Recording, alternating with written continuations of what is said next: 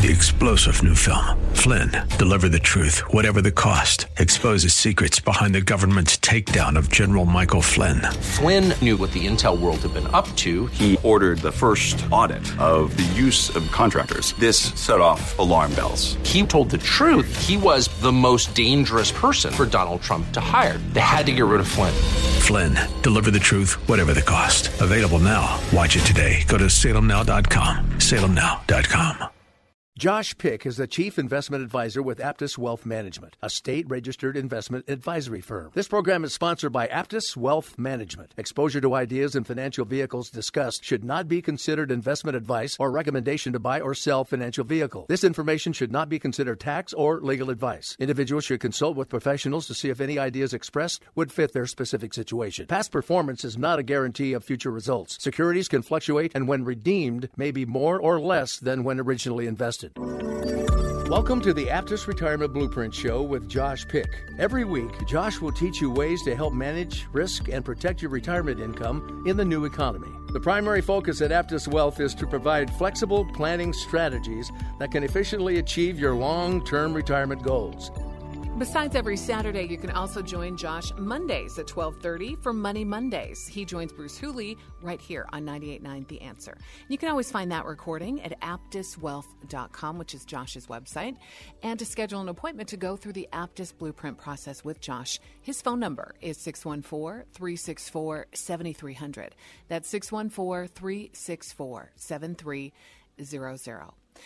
Let's talk Russia and Ukraine. Wow, Josh, you must be getting inundated with questions from clients about it. Yeah, I would say while my phone is not blowing up like it did during, let's say, the COVID drop back in 2020, every conversation seems to be leaning towards what's happening in Russia and Ukraine and what impact will that have on, the U.S. economy and even more specifically, my retirement portfolio. And while I will say that we're going to talk about some economic issues today, none of those obviously stack up to what the Ukrainians are facing against their Russian opposition today. And I think it would behoove us to at least say, our hearts are with the people in Ukraine. And we're here talking about, how it's going to affect our economic situation or our retirement portfolio, but they have the real fight on their hands. So we're only going to talk about specifically, how it affects your individual retirement portfolio today. But again, just a travesty what's going on over there. As far as what I'm hearing, some of the questions I can't answer. Some of the questions that I get are, do you think that if Putin gets through Ukraine, he's going to go through to Poland? I don't have the slightest idea. I'm not a military strategist, but I can lend some information on what has happened historically with these types of crises. And, we've had a correction already. The future is yet to be seen as how far it will go or if it will immediately recover. But a correction is defined by a 10% drop off of a high. And we've certainly had that already. And any time an individual loses 10% of their money, it's cause for panic. But ironically, it's not really that unusual. On average, if you look over the last 50 years or so, there's a correction of at least 10% that occurs about every 2 years. Matter of fact, we are now, maybe coming off of or continuing, we don't know yet, the longest bull run in the history of the stock market. The stock market has effectively gone up since 2009. So we've had a 12-year at least run. And in that 12 years of the greatest time in history of the U.S. market, we've had 5 corrections of at least 10%. So it's not necessarily cause for panic, but anytime we use words like wars or invasions, obviously that is a cause for panic, but maybe not for your money. And I think it's important to remember that while these types of situations are awful, it does not immediately impact or affect the future of the companies that you're invested in. So Russia invades Ukraine. Does that mean that Coca-Cola is no longer a good company to invest in? Probably hasn't affected their balance sheet or their income statement much at all. But it will cause panic and people will sell off and it will cause gyrations in the market. But it's just that, gyrations. It's not the end of days. So people who are close to retirement, that should be no cause for concern because obviously they're not putting money into stocks like they were during their working years. So that affects them the most? Well, that's a great question. I think it's a little bit loaded, though, so I'm going to address it in two ways. We're talking about short-term volatility when you ask that question, because when we're talking about getting older or to a later season of our lives into those retirement years, and now we're reliant upon the money that we grew over time to provide for us, short-term volatility can be not only a huge cause for concern, but can be a problem. And you have to have a structure or a plan in place to handle that. So by all means, I am not suggesting that if you're 80 years old, you should have 100% of your money in, blue chip stocks and just hold on and you'll be fine, because that isn't necessarily true. Similarly, if you're 65 and you're retiring and you have 100% of your money in stocks and you're withdrawing 4 or 5% a year, that is cause for concern, because volatility can have an erosion effect, almost like when we hear about dollar cost averaging is putting money in slowly over time while we're accruing our funds, and that can be a good thing. Well, you could almost call it dollar cost ravaging on the backside. If you withdraw at the wrong time, you can have this risk called sequence or return risk, which is a very fancy way of saying how much volatility is in my portfolio coupled with when I actually pull the money out can be very, very bad for me. So you have to have a structure in place and a plan to make sure that you can handle that volatility for income that you're going to need soon. But for people who are looking at timetables of 10, 20 years from now before they're going to need the money, patience is going to be a very rewarding way to play this. But we can talk about other strategies on how one might ladder out the risk if they're in those income years as well. And one of those easy ways would be make sure that the money that you need for the future several years is accommodated for, or you have it handled by money that is not volatile. Because here, let me give you some other stats, because I think these are important. We think about how bad things could get and how bad things they already are with Russia and Ukraine. Well, let's think of how bad they could get. I would argue that September 11th, when we had an attack on U.S. soil, that was pretty bad. I would argue that, at least the way we feel it in the U.S., it's worse than what we're experiencing right now, at least on a U.S. front. And what happened? Well, the market tumbled about 12% over the following 11 days. But it recovered those losses after about a month, even though it sent the United States into a war that lasted for decades. Then let's go to another one that people might be familiar with, and that was the Cuban Missile Crisis back in 1962. Market lost 7% in one day, recouped those losses in 4 days. Let's go to a really, really bad one, and that was, when Pearl Harbor was bombed. So Japan attacked Pearl Harbor, and the market dropped 20% in the 6 months following. And it took 307 days for the market to get back to even. And then obviously we're at war for much longer after that. So my point is, while this short-term gyration will be potentially much more damaging than it is today, it could go on for a period of time before we recoup. But usually it's not that long. But let's say it's even worse, and it takes 3 or maybe even 4 years. Well, that means we have to have our income needs taken care of by an asset that will not be volatile for the next 2 to 3, 4 years. So you brought up something, and you said, well, what about, we start to ladder our risk back as we get older. So typically, historically, that's been towards bonds. Well, I want to have more money in bonds so that I don't have the volatility. Well, unfortunately, that hasn't proved to be a very effective way to do things as of late, with the bond market being down 2% as a whole last year and down almost 4% year to date. So you would have lost money there too. And what we've learned from history is during times like these uncertain times, in times where we have sanctions, and there's no mystery that we import a lot of things from both the Ukraine and Russia. And, the Ukraine is very instrumental in, food around the world. It's instrumental in natural resources around the world, and so is Russia. What that will cause is an inflationary time, and we're seeing it. And my concern is this, and I'm adding a lot of stuff together, so please, ask me questions to elaborate on if I'm kind of covering too many things at once. But what I'm scared of is this: the United States is in an inflationary time. The Fed has already said it's going to raise interest rates, but now it looks like the cost of oil and the cost of food, the cost of what we call real assets or commodities, are going to go up as a result of this situation. Well, will the Fed actually raise interest rates to curtail the inflationary pressures? If it doesn't, then it will be easier on the market to absorb the supply chain issue.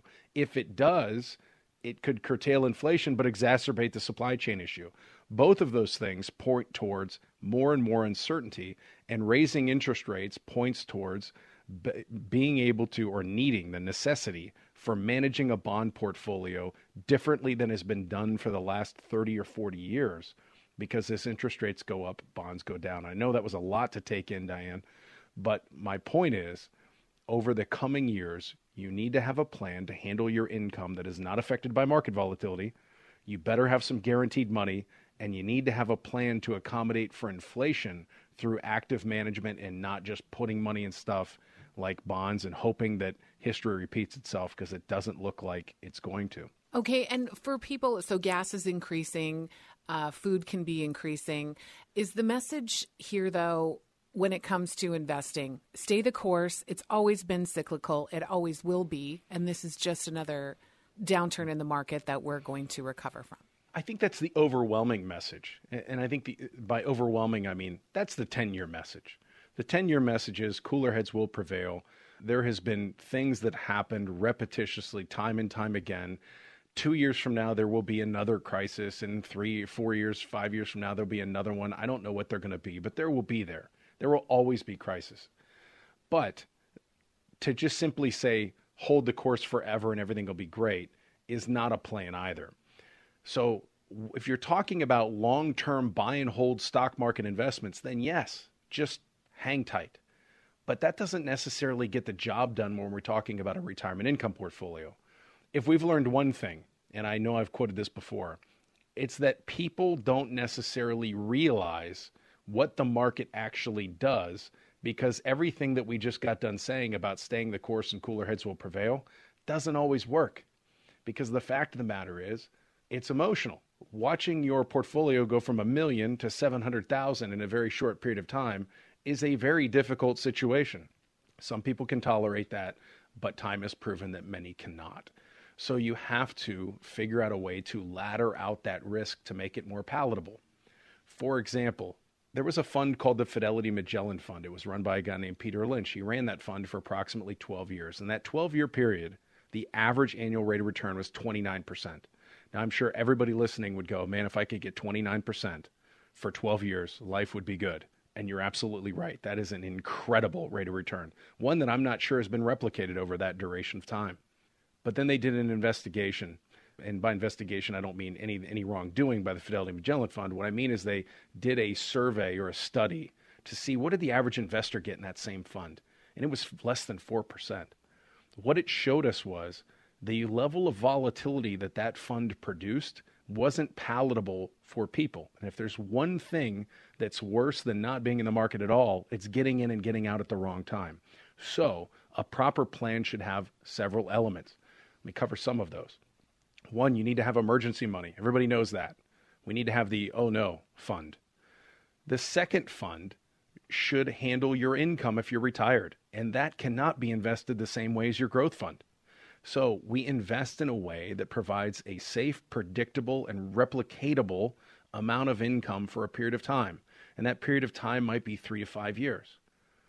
Then we have our 5 to 10 year money. Again, sometimes it takes a long window of time to make adequate money in the stock market. So 5 to 10 years is kind of tap dancing on the minefield a little bit. You need to make sure that you have that section of money covered in a way that's not as volatile as well. So we have that separate asset class or separate investment, if you will. But then with the 10 and longer year money, this is the buy and hold or buying good companies and just hanging on to them forever. That is the type of money that you just need to leave alone and let it take its course. But that does not mean that I'm telling you should not have these other elements of money to make you feel comfortable and make you be able to stand the course and be able to meet your objectives. To schedule an appointment to go through the Aptus Blueprint process with Josh, his phone number is 614-364-7300. That's 614-364-7300. And you can always join Josh as he talks retirement with Bruce Hooley every Monday at 12:30 p.m. right here on 98.9 The Answer. You can always find the recording at aptuswealth.com, which is Josh's website. More with Josh Pick when we come back. If you're concerned about the market and you want to learn new strategies to manage retirement risks, call our office to learn more about the Aptus Retirement Blueprint today at 614-364-7300. There's no cost or obligation, but space fills fast. Give us a call at 614-364-7300. That's 614-364-7300. To create a successful retirement plan in today's economy, it takes a customized, solutions-based approach. At Aptus Wealth Management, founder Josh Pick calls it the Aptus Blueprint, and it's focused on managing risk instead of chasing returns. If you're working with another advisor or simply want a second opinion, put his team to work for you. To schedule a complimentary consultation to learn more about the Aptus Blueprint process, contact Josh at 614-364-7300 or visit aptuswealth.com. There is no cost or obligation, but space is limited. To start your plan, call 614-364-7300 or visit aptuswealth.com. Thanks for listening to the Aptus Retirement Blueprint radio show with Josh Pick. To schedule your complimentary customized planning session, give Josh a call at 614-364-7300. That's 614-364-7300. Welcome back to the Aptus Retirement Blueprint Show with Josh Pick. To schedule your own planning session and to learn new strategies to manage risk, call Josh at 614-364-7300. That's 614-364-7300.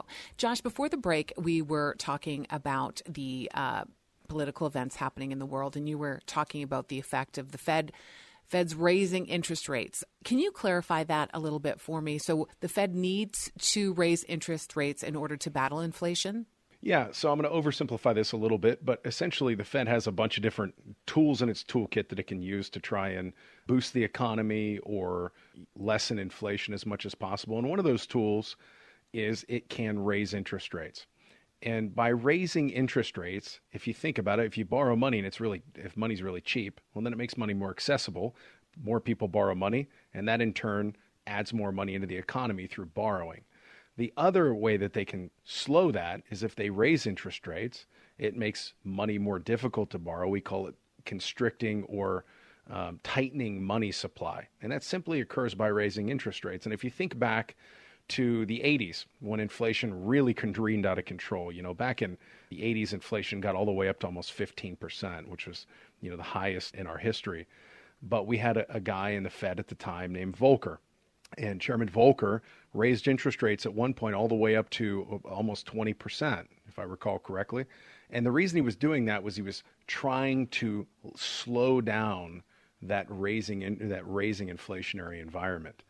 And one of the problems that you encounter and why we would want to do that, because one of the arguments is, well, why do we care about inflation? As long as, everything else is going okay, then inflation's tolerable, meaning that if inflation's 10%, but my wages are going up by 12% and CDs are paying 12% and everything else is going up faster than inflation, then we don't care. But to help boost the economy, the Fed can do the exact opposite, where they lower interest rates. So if you remember back when COVID kicked off, although we had the lowest interest rates in the history of our country, arguably, we lowered interest rates even more. Well, that makes government borrowing cheaper for the government because interest rates affect what they have to pay on their own treasuries, and it loosens money supply. So now we're at this point where we have interest rates that are very, very low. Go to the bank. What can you get on a CD? Maybe 1%? But yet inflation is arguably over 7% right now. So real interest rates, or your real rate of return, your real ability to combat inflation on a risk-free basis is very, very minimal. Meaning you put your money in the bank and, you just want to keep up with inflation and you're not even treading water. You're sinking. You're losing your purchasing power by having it in the bank. Raising interest rates will help catch up to that, where you're not sinking anymore, you're treading water, and it will bring the inflationary environment down. But the problem in doing so is it has a negative impact potentially on the growth of the U.S. economy and the stock market. So now let's insert Ukraine and Russia. Well, now we have gas prices because of supply chain issues going up. If we simultaneously raise interest rates, well, that will tighten the money supply. It will exacerbate the problem because the economy won't grow as fast, and the impact of those gas prices will be even worse to the average consumer. So the Fed may be hesitant to do the raises that it had promised to us before. and now you're kind of backed into a corner. So it's something that we really need to watch. I would say that the short term, by short term I mean the next 6 to 12 months of what the U.S. economy looks like, is going to be hinged on those two things. I hate to say it, but it's going to be hinged large in part on what the Fed does, and it's going to be hinged large in part on what Putin does. That will not be the long term, just the short term. What stocks usually, and I hate to ask this question because it sounds kind of callous, but what stocks flourish at a time of war? Yeah, so historically speaking, we can look back through time and say, what has done well during other periods of war. Typically, hard assets like real estate, commodities, and quite frankly, stocks, but value-based stocks tend to do well during periods of war. And it stands to reason when you think about it. If the prices of commodities are going up and you're invested in those commodities, obviously you're the benefactor of that inflationary environment. If you own real estate and their lower interest rates are incredibly low for you to buy the real estate, and then real estate prices go up, but you're locked into a 30-year fixed mortgage, obviously that's a good scenario to be in, right? But when it comes to stocks, value-based stocks historically have produced very good returns during very volatile times. For example, if you're a pop drinker or a soda drinker, depending on what part of the country you're in, but if you like Coca-Cola and Coca-Cola is doing just fine now, if they raise the price of one can of pop by a penny, it would not stop you from going and buying Coca-Cola. But the overall impact of their bottom line with the sheer volume of cans of pop that they sell, I bet it's tens of millions of dollars per day extra off of an increase of 1 penny. So that type of value-based dividend stock has the ability to weather storms like this. However, growth stocks, historically speaking, have been much more volatile during times of war. So, think of all the ones that were the big flyers last year. Now, I'm not saying that these aren't going to fare well, but historically, the Netflix and the high flyers, the Teslas of the world, a little different story there because of the infrastructure bill if it goes through, and electric energy being more and more prevalent, it might be able to weather that storm. But typically, the growth-esque companies, the NASDAQ companies, don't fare as well during volatile times. You had mentioned that we do a lot of trade with Russia and the Ukraine. Are there other countries that we can get the same products from? For example, with oil, and in Canada, the pipeline keeps getting voted down. So there's enough oil in Canada to help the United States. Canada doesn't have refineries. So there's that issue with oil that could be worked out like that. But we promise. Yeah, it does trade beg with the other question countries. why we shut it down to begin with, right? And that's a political conversation. But you're absolutely right. We're going to have to investigate other avenues. So right now, if I was going to guess or hypothesize on where we're at, I think we're waiting to see what the sanctions do and waiting to see if it kind of fizzles out. But if it doesn't, we're going to have to get creative in finding resources in other countries and continuing to add more and more stress to the economy of Russia.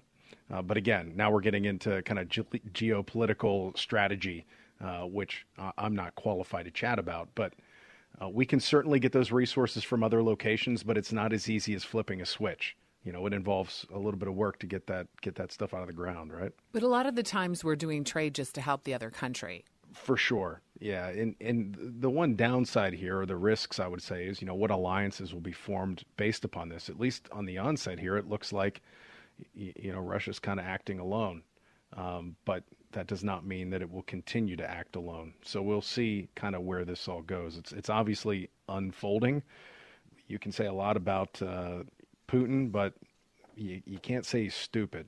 So we'll see kind of where it goes. I hope that it just fizzles out and the impacts that we're making through sanctions, et cetera, take their toll, that we can go back to business as usual. But I am cautiously optimistic. All right. This is the Aptus Retirement Blueprint Show with Josh Pick.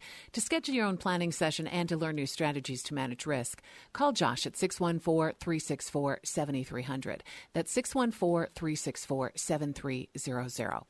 Let's talk about the impact. We talked a little bit about inflation, but let's add the other two I's, infrastructure and interest rates, and what kind of impact they have on retirement plans. Yeah, well, the interest rate issue, I think I alluded to a little bit, but the challenge is going to be how do we establish a yield to combat inflation while limiting risk in our own portfolio? And everybody has a desire to limit risk as much as they can, particularly when they're reliant upon their income. And I think, one of the ways that's going to change things is for the last couple of decades, the last decade or so, passive investing has been a pretty good strategy. And passive means that you invest in indexes. So, think Vanguard. I'm sure if you look at your 401k statement and you look at, a lot of the choices are going to be index funds. They're going to be the S&P 500, the Barclays Aggregate Bond Index, et cetera. I think as we face more and more turbulent times, particularly as it relates to interest rates, and those bond funds, actively managed portfolios will start to shine more and more. You have to start taking different approaches by investing in things like Treasury inflation protected securities or TIPS, real assets like commodities, shorter duration bonds so you don't get caught in an interest rate trap. So interest rates are certainly going to have an effect on people's retirement portfolios in the safe money category as much, I would argue, as inflation is going to have a negative impact. So we have to know how to play that game, and you have to probably go out and seek some professional advice on that one. As far as infrastructure, if the infrastructure bills go through, or bill goes through, it might be a great time to look for investment opportunities.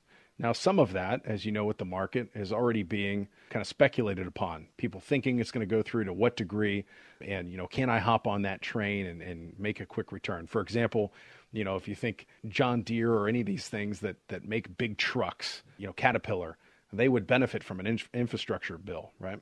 So people would say, I'm going to go buy Caterpillar because if infrastructure bill goes through, then I could profit from that. Well, some of that's already been built into the price of Caterpillar, but that does not mean that if the government spends, $1 trillion+ on infrastructure, that there will not be opportunities that present themselves from an investment front in infrastructure.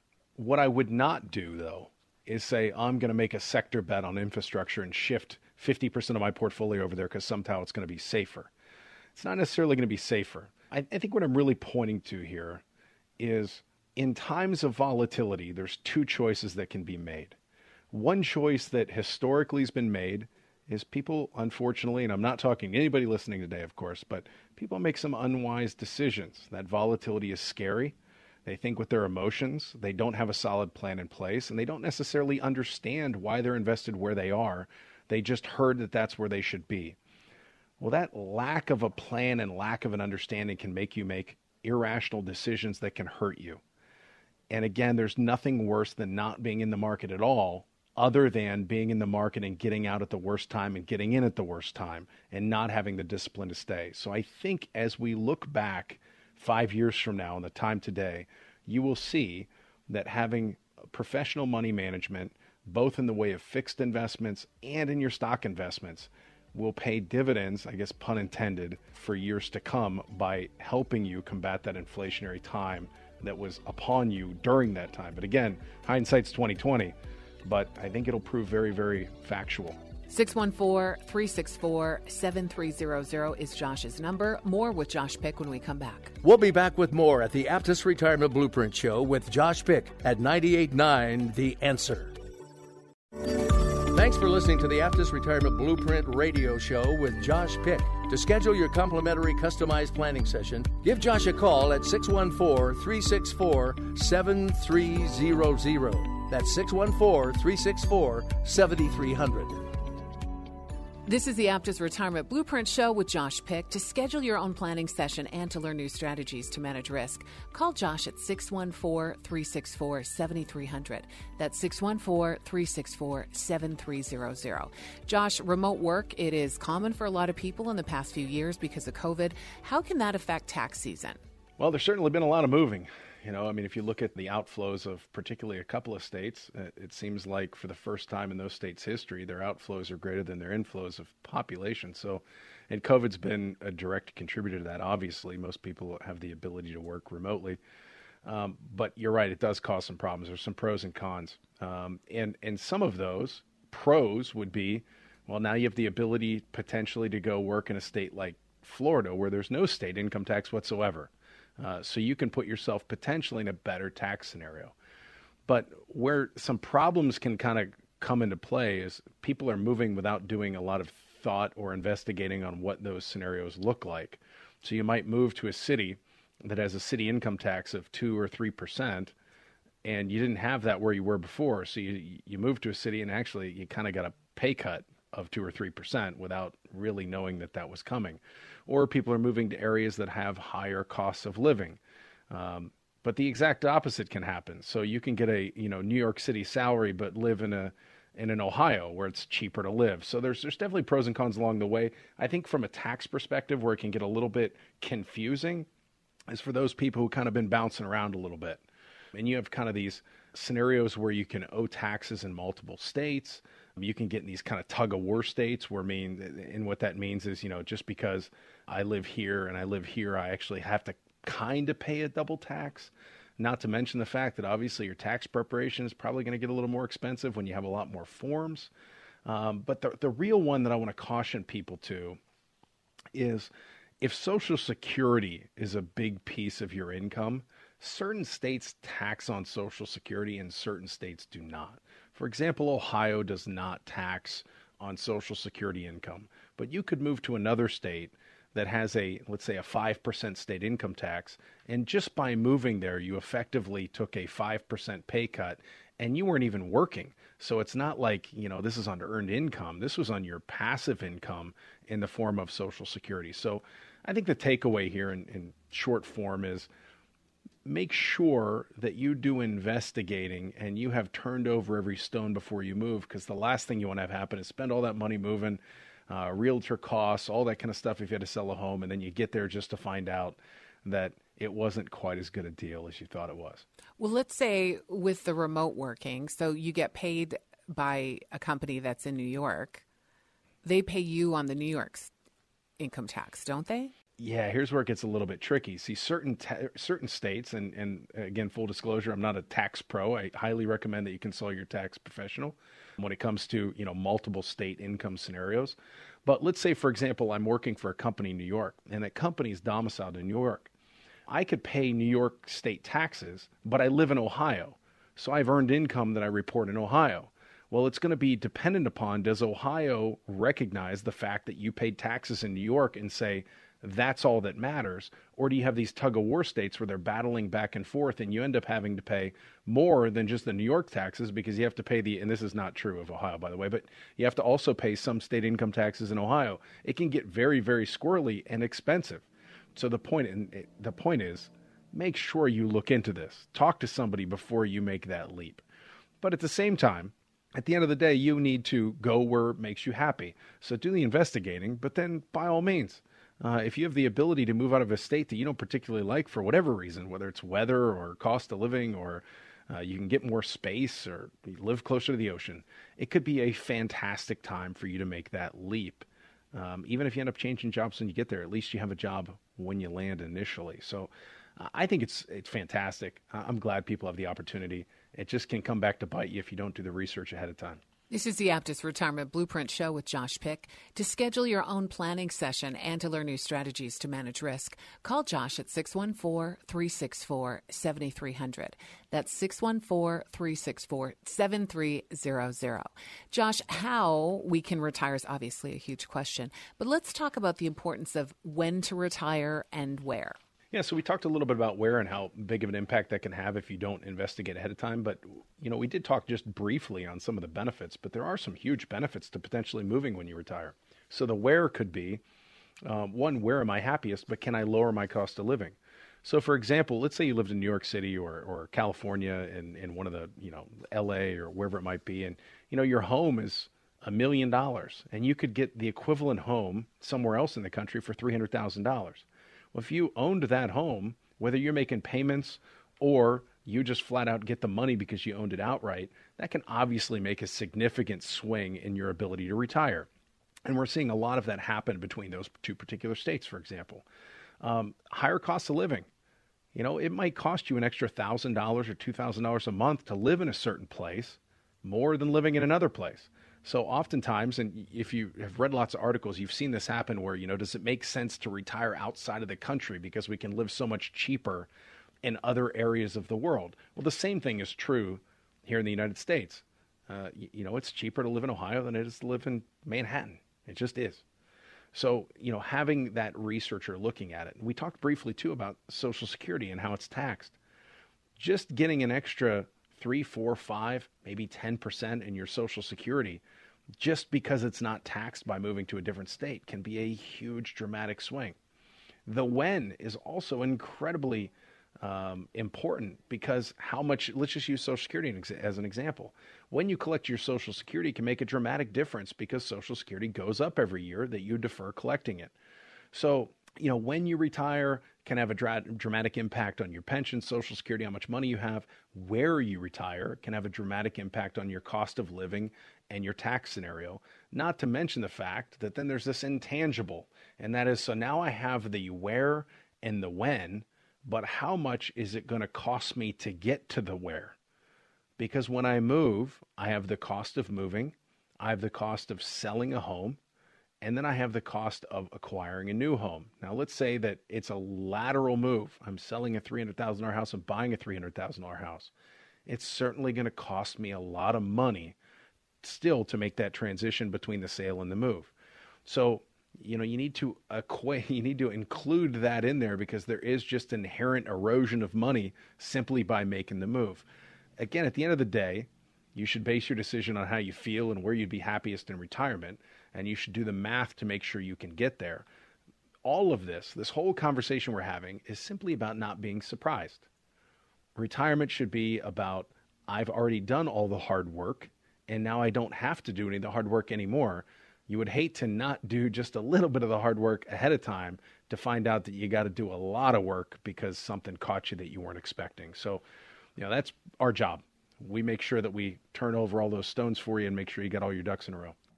Josh's number is 614-364-7300. That's 614-364-7300. And this is the Aptus Retirement Blueprint Show with Josh Pick. So a lot of people moved from California to Texas, and that aren't retired, but let's say for people in retirement, but they're just looking at the financial aspect. They're not looking at the quality of life. I mean, that's kind of a big shock. Yeah, I'm not going to speak to what people moved for. I mean, they could have moved for a myriad of things. One would be the financial aspect. Maybe it's, they feel better because they could get more property, or maybe there's a political element to it, or, COVID, obviously the restrictions were different from state to state. But you're absolutely right. I mean, you shouldn't look at this purely as a political, or not a political. You shouldn't view this purely as an economic thing. You shouldn't view it purely as dollars and cents. There's a reason why California, for example, they jokingly call it the sunshine tax, right? It's more expensive to live there, but that's because the sun shines, 300 and some odd days a year, which we certainly can't say in Ohio, as it's, for the most part, all winter it's pretty gray. So you need to make that decision as to what a happy retirement looks like for you. Where are you going to be happiest? And that goes all the way, Diane, down to, what do you like to do? It might be less expensive to live in XYZ place, but if you like to golf and they don't have golf courses and the weather's terrible, I don't care how less expensive it is, you're not going to be able to do what you want to do.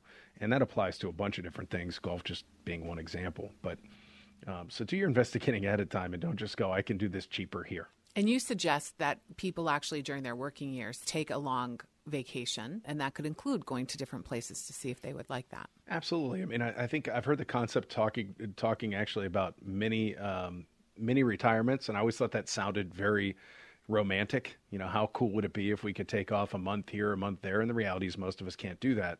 But the concept was to take that month to be able to investigate places, see what makes you happy, see if retirement's even for you, and see if you like the place.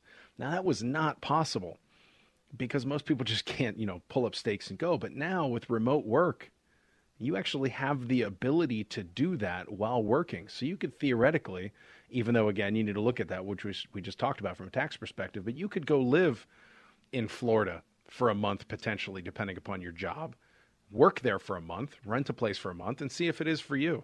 And you can do that long before you actually retire. So if you have that availability and the resources to do it, now is a very unusual time in our history where you actually can do it. And have the conversation with your spouse.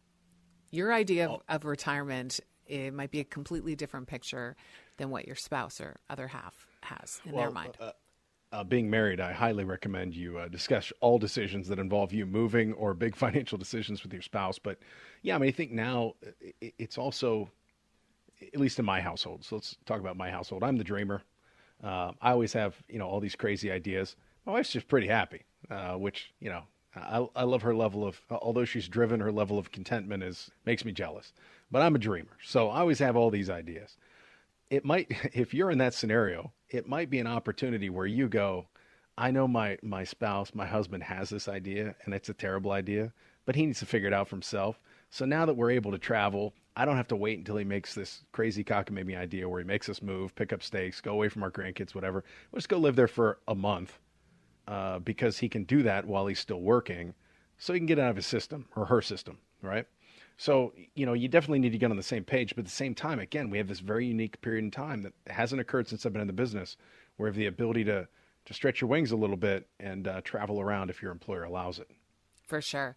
To schedule an appointment to go through the Aptus Blueprint process, Josh's phone number is 614-364-7300. That's 614-364-7300. And you can always join Josh as he talks retirement with Bruce Hooley. That happens at 12:30 p.m. every Monday, right here on 98.9 The Answer. You can always find the recording at aptuswealth.com. More with Josh Pick when we come back.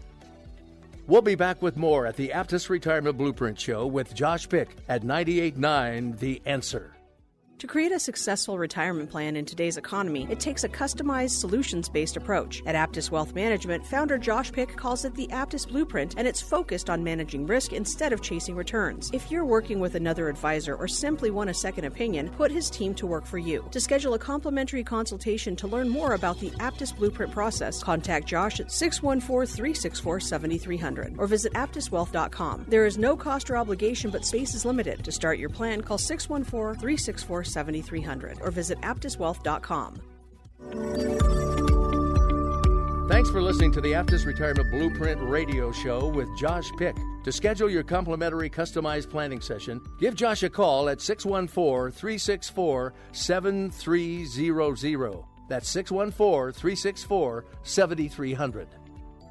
Welcome back to the Aptus Retirement Blueprint Show with Josh Pick. To schedule your own planning session and to learn new strategies to manage risk, call Josh at 614-364-7300. That's 614-364-7300. Josh, what role can annuities and reverse mortgages have together in a retirement plan? I think that's a fantastic question, and I think we need to talk more about reverse mortgages, quite frankly. We talk all the time about, if you have $1 million and you have $500,000, and we throw around these numbers, but the reality is for a lot of people, their home is their biggest asset.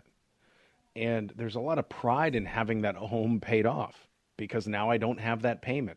And that's fantastic, and that certainly lowers your monthly outlay. If I don't have a house payment and all I have to do is pay the taxes, well, then my monthly requirement for income goes down, so I'm in a better position for retirement. And if I have to draw out less money, that means I pay less in taxes, and this is all great.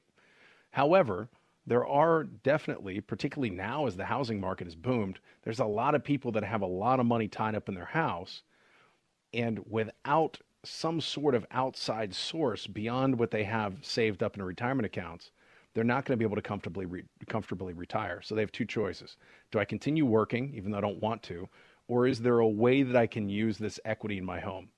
And people are very nervous. They have a lot of trepidation over using the equity in their home for a bunch of reasons. But the biggest reason is there used to be these things called reverse mortgages, and it was kind of the Wild West, and they weren't all created equal, and they were, oftentimes called predatory lending and all these terrible things. But that has changed. Reverse mortgages, which are now called HECM loans, have been heavily regulated, and they can be a great resource for people to retire with. Now, also note, I don't have a dog in this fight. I don't make any money off of HECM loans, so I'm not suggesting that you do these because somehow I get paid on the back end for recommending that people do them. I just think that it's a very viable option for folks. What you do is, let's say that you have a $500,000 house, which is not that uncommon in Ohio with the record appreciations that we've had in homes since COVID. So you have a $500,000 house, and that house is paid off. And you're 65 or 70 years old, and you're looking down the barrel of this inflationary gun going, I'm good right now, but what if inflation continues? I'm going to have to really buckle down and change my life. You could take out some equity in your home via a HECM loan, never pay that loan back, continue to live in your home for the rest of your life, and it can never be taken away from you regardless of what happens, and turn that money that you took out in the way of a HECM loan into income via the use of an annuity. So you take a $250,000 HECM loan. You can do that in a lump sum or over time, and you could theoretically put that in an annuity contract that pays out for the rest of your life. So you've taken that $250,000 in equity that you only cared about because you didn't want a payment on it, and you only cared about because you didn't want to get kicked out of your house. And you don't necessarily, while you want money to go to your kids or your beneficiaries, you come first, and then what's left they get. You could turn that money into income in the form of a pension stream for the rest of your life. And that could be a perfect scenario. We're actually seeing a lot of people taking HECM loans out that are in great financial shape. They just say, why wouldn't I do this I could take a HECM loan to go buy a second property. Interest rates are incredibly low. Now I have 2 houses instead of 1, but I don't have to make payments on either one of them because I leveraged the equity in one for the other. Or I'm taking this money out to generate more money because you know what? It's great that I get to leave these money to my kids, but I would rather buy my grandkids stuff or take my kids on vacations and have fun with them so that I can enjoy the remainder of my life with them rather than them getting to spend what's left over of my money when I'm dead. There's a myriad of reasons beyond just financial need where a HECM loan may make sense, but certainly for those people who cannot fiscally retire without some outside help, a HECM loan using that to fund an annuity can be a great option. And there's no chance of you using all the equity in your home and then living longer and running into problems. No, none at all. And the reason for that is, and let's just talk frankly about it, why would a bank be willing to do this? Because, if you go to a bank, they say, we'll give you a 30-year fixed mortgage, and we expect it to be paid off in 30 years. Well, the reality is people refinance all the time, and very few people actually pay off their home. But that's the general idea. On a HECM loan, you can't get one unless you're of a certain age. And at 65 years old, your life expectancy is, let's just call it 20 years. So that's actually a short-term loan for a bank. The interest accrues that's owed to the bank. But at some point, they will get their money back in the form of your house being sold. Now, one of the concerns that people have is, well, if I die and, the bank gets to keep my whole house. No, what happens is you have a $500,000 house, you take a $250,000 loan. That $250,000 loan is accruing, and let's say over the next 20 years, it grows all the way up to now it's worth $500,000. So the $250,000 is now a $500,000 debt. But over 20 years, is it reasonable to assume that your house might grow to $750,000 or maybe even $1 million? So then your beneficiaries sell the house, they pay off. Now their house is worth $1 million. They pay off the $500,000 loan, and they still got $500,000. So you're not giving up your house to the bank. You're just taking a lien out on the house to be paid at your death. Okay. This is the Aptus Retirement Blueprint Show with Josh Pick. To schedule your own planning session and to learn new strategies to manage risk, call Josh. His phone number is 614-364-7300. That's 614-364-7300. Josh, when we see mortgage rates rising or falling, is there something we should be doing or just sit back and let that fluctuate as well? Yeah, when interest rates go down, you should always at least investigate the idea of refinancing, right? If you have a 5% mortgage, or let's think back to, 20 years ago, people had 6-7% mortgages. Go back to the 80s and people had, mortgages up into the high teens. And now interest rates are really, really low. Well, it's a good time to at least investigating refinancing. But there are some challenges with refinancing. One, you have closing costs. So if your bank calls you and says you're currently paying 3.5 and you should refinance down to 3.25, you'll save a quarter. That's only part of the story. The other part of the story is, where's my break even? And my break even is I'm going to have to pay money so that commissions are paid to the bank. There's closing costs, there's filing fees, there's appraisals that need to be done, title insurance, all sort of things need to go into this refi. And maybe that's $5,000. Okay, so I'm saving $100 a month in interest payments that are going towards my principal, but I have to, if it's $100 a month, that's $1,200 a year, and it cost me $5,000 to do it. I got to live in the house for over 4 years before I even break even on this deal. Now, it might still very much make sense to do. You just have to know how long you're going to, you plan on living in the home and where that break even point is. The other thing that you kind of caution with people, and you can see this sometimes, is people will get in the refinance game. They'll just keep refinancing and rolling more and more debt into their refinance. And while that can be a great option, somebody has credit card debt and they're paying high interest rates, and then they roll it into their mortgage because their property appreciated, and they go, well, it's better to pay $100 a month on the refi at 3% interest than it is to pay my $1,000 a month credit card. And I can't argue with that. Sometimes that constant roll forward doesn't teach people lessons to maybe not continue to outlive their income by you putting all the money on credit cards. So, refinancing can be a great option. It can certainly pay off your house quicker. It can lower your interest rate. It can lower your payment. It can do a lot of great things. But it can also be a safety net that is abused. And it can also be a product that is sold that is not to your benefit. So make sure you do the math. Give us a call. We'll walk you through it and make sure that you're making a good decision. And when people call you, Josh, and let's say they don't have a financial advisor or they have a different one and they just kind of want to see where they're at and have you look at it, you have the Aptus Blueprint process. So let's talk about that. Yeah, so whether you're working with somebody now or you've never worked with anybody before, you're just getting started in this process, regardless, or you're 15 minutes away from wanting to retire, the process is going to be the same. In meeting number 1, we are going to find out as much as we can about you. Everybody's different. Every situation is unique. We want to find out what are your goals and what have you done up to this point to try and achieve those goals, or in some instances, try and prevent them. Where are you sitting in the way of assets, resources, and liabilities? Have you racked up all that credit card debt? Then meeting number 2, we will show you a plan or a financial analysis that shows you, is your arrow going to hit the target if you continue to do what you're doing? So you're saving 3% into your 401k, and that's not going to get you there. Or you've been maxing out your 401k forever, and quite frankly, you're ahead of schedule. We are simply going to shine a mirror on your situation and show you where the risks may lie and what the future looks like. Meeting number 3, we call it the blueprint meeting. This is really where the rubber meets the road, and we say, these are the changes that you need to make to achieve your objectives, or these are the changes that you can make to improve your situation, whether that's lower taxes, prevent catastrophic failure plan in the event that one of your spouses passes away, or any of those unforeseen things. We're going to stress test it, tell you how to fix it. And then in meeting number 4, not until meeting number 4, do we decide if this is a good fit for both of us. Are you a good client?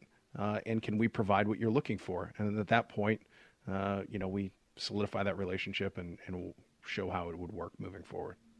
Where, Josh, do you find that your clients learn about investing and saving? They certainly don't teach it in school. So is the onus onto parents and grandparents to teach the young generation the importance of investing and protecting their assets? Well, I've been very fortunate that I have quite a few clients that are very astute. And, they've learned through, just analytical thought, a lot of research, kind of sifting through good data versus bad data versus hearing people say things versus, actual textbook type material, theoretical versus reality.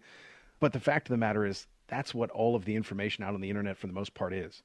You need a good decipher. You need a good filter for what am I reading that is factual versus what am I reading that's just trying to sell me something versus what is anecdotal that I just heard from an uncle or a person in the elevator. And unfortunately, some of the questions that I get are just that. There's a lot of anecdotal information out there that I heard from. And by the time it comes to me, I don't even understand what the question is. Hey, I heard that if you don't stand on one leg, your Social Security goes away. I mean, I'm exaggerating, but it's questions almost as similar to that. And I don't know, maybe it was just a game of telephone before it got to me, but I don't even know what the question is. But I don't know where they got the information. So you either have a natural inclination to pick up things related to math and finance very easily, while at the same time having a good filter against what is nonsense. Or, quite frankly, Diane, it's an uphill battle, and you need to work with somebody that's better at it than you are. I'm not good at science. I'm good at math, and I'm good at finance. So when it comes to, medical care, I go to a doctor. I mean, it just makes sense, right? I don't know how to treat my own ailments. And the same is true for others. When it comes to finance, they could certainly benefit in a lot of ways from working with a pro. Besides this show, every weekend you can catch us here at the same time, same place. You can also join Josh every Monday. This happens at 12:30. He joins Bruce Hooley for Money Mondays right here on 98.9 The Answer. And you can always find that recording at Josh's website. It is aptuswealth.com. That's spelled APTUS, the word wealth, aptuswealth.com. And to schedule an appointment to go through the Aptus Blueprint process, what we were just talking about, the Aptus office phone number is 614-364-7300. That is 614-364-7300. And again, Josh's website is aptuswealth.com. You're welcome to use both of those to schedule an appointment for the Aptus Blueprint process. That's it for this week. Thank you so much for joining us. We'll be back next week at the same time and same place. You've been listening to the Aptus Retirement Blueprint radio show with host Josh Pick. Josh helps guide his clients through retirement by managing risk instead of chasing returns. He calls it a blueprint, and you can get started at no cost or obligation. Give the team at Aptus Wealth a call today to schedule your consultation at 614-364-7300. That's 614-364-7300 or online at aptuswealth.com. That's APTUS wealth.com. To learn strategies to manage risk in the new economy, join us again next weekend right here at 98.9 The Answer. Any comments regarding safe and secure investments and guaranteed income streams refer only to fixed insurance products. They do not refer in any way to securities or investment advisory products. Fixed insurance and annuity product guarantees are subject to the claims paying ability of the issuing company. 3-star General Michael J. Flynn, head of the Pentagon Intelligence Agency, knew all the government's dirty secrets. He was one of the most respected generals in the military. Flynn knew what the intel world had been up to. He understood its funding. He ordered the first audit of the use of contractors. This set off alarm bells. The explosive new documentary, Flynn, Deliver the Truth, Whatever the Cost, uncovers the facts behind this scandal. Flynn told the truth. He was the most dangerous person for Donald Trump to hire. I find out the worst enemy that I'm going to face in my life is right here in America. They took my assessment and they wanted me to change it. And I was like, I'm not changing it. They had to get rid of Flynn. With in-depth interviews, archival footage, and never-before-seen personal records of the man behind the headlines. I just felt like I was drowning. Flynn, Deliver the Truth, Whatever the Cost. Available now. Watch it today. Go to salemnow.com. salemnow.com.